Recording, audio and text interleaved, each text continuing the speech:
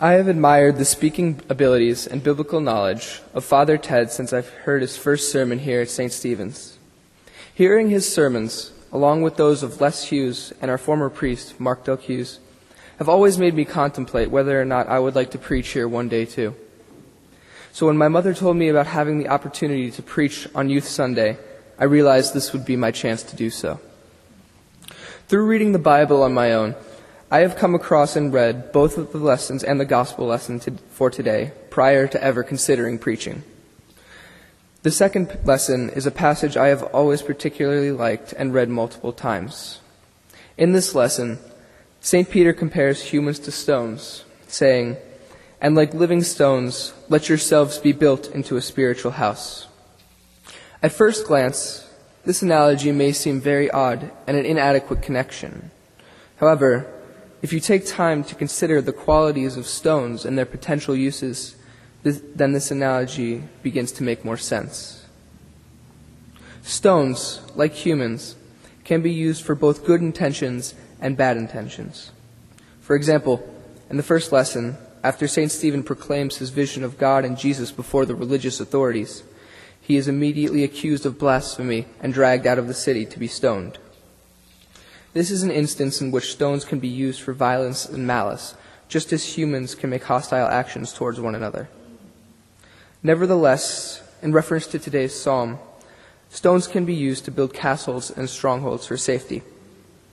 "Be my strong rock, a castle to keep me safe, for you are my crag and my stronghold."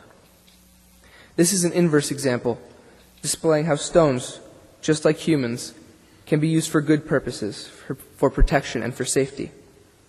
Stones can also be used to build bridges, carrying someone over the waters of despair. So we should all be like stones. Yet by being stones, we are not to be dead ones that simply lie in a field, but as St. Peter says, be living stones. By being living stones, we should look out for those in need, building them a theoretical bridge and carrying them away from their hardships. The youth group here at St. Stephen's does exactly this through the Hope Trips. They travel to underdeveloped areas and help the families in need by building and repairing their houses and providing manual labor. However, manual labor is only one of the many ways through which we can do this.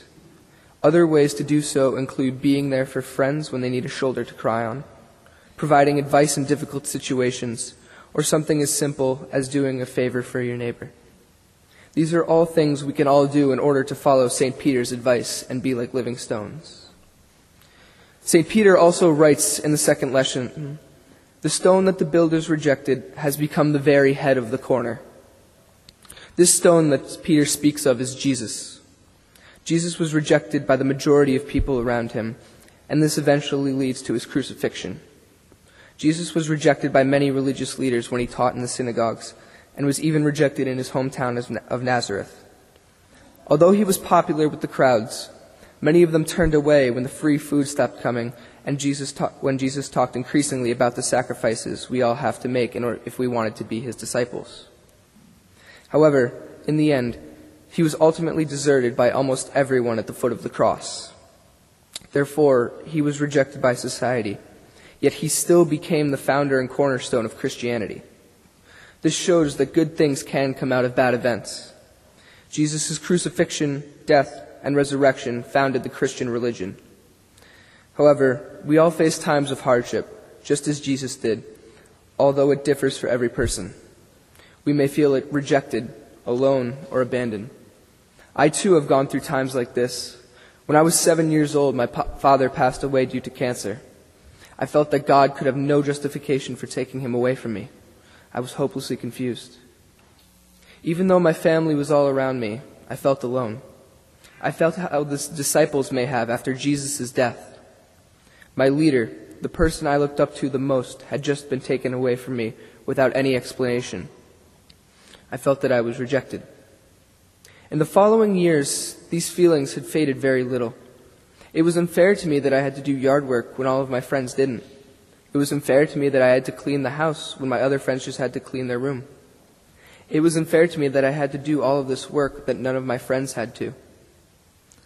But I had to become more independent and much more mature in order to live this new lifestyle. It was all the work that I had to do that really produced the benefits. I became much stronger, building up my self-esteem, resulting in me starting to play football in 5th grade. From the moment I stepped onto the football field and on my pads, I knew this was what I was going to love doing. It was because of all this hard work that I had to go through that I found one of the things I love most in life, football. Living this way also caused me to become more independent at a young age. When there was a problem in my homework I couldn't figure out, I never went to my mom for help, not to demote her mathematical abilities. But I would work on it until I found an answer. And it was this independence that drove me to do well in school. Overall, my father's death was the most traumatic event in my life, yet it has shaped the person I am today for the better. I can truly say that if I had not gone through all of this, I would not be here in the pulpit today preaching to you, nor would I be the same person in any respect. Although we all suffer, there are benefits in the end. After all, Jesus Christ paid the ultimate price and gave himself as a sacrifice for the forgiveness of sins of the world. His suffering gave us life, everlasting life. Overall, when things are said and done, our hardships can result in a benefit one way or another. Whether we know it consciously or subconsciously, every bump in the road on our journey through life can make us significantly stronger. However, when we do come across these bumps in the road, no matter what situation we are in, Jesus will always be there to guide us and help us through these times. He has always been there for me, and I truly believe he will be there for you as well. Jesus explained this in the parable of the 2 house builders. He said, "Anyone who comes to me and listens to my words and obeys them, I will show you what he is like. He is like a man who, in building his house, dug deep and laid the foundation on rock. The river flooded over and hit that house but could not shake it because it was well built. But anyone who hears my words and does not obey them is like a man who builds his house without laying a foundation. When the flood hit that house, it fell at once. And what a terrible crash it was." What Jesus is saying here is that he will guide and support those who believe in him and follow his teachings. Faith in Christ is the foundation on rock, which kept the first man's house from falling down during the flood while the other man's house crashed. This flood represents the hardships we all go through. It is inevitable that they will come, both to those who have faith in Christ and to those who don't. However, Jesus will always be there to guide those who believe in him through all of their perils. So, I encourage you to build your life on a strong foundation of faith in Jesus Christ and the Father, so that he may guide you throughout all of your years. May it be so. May it be so. Amen.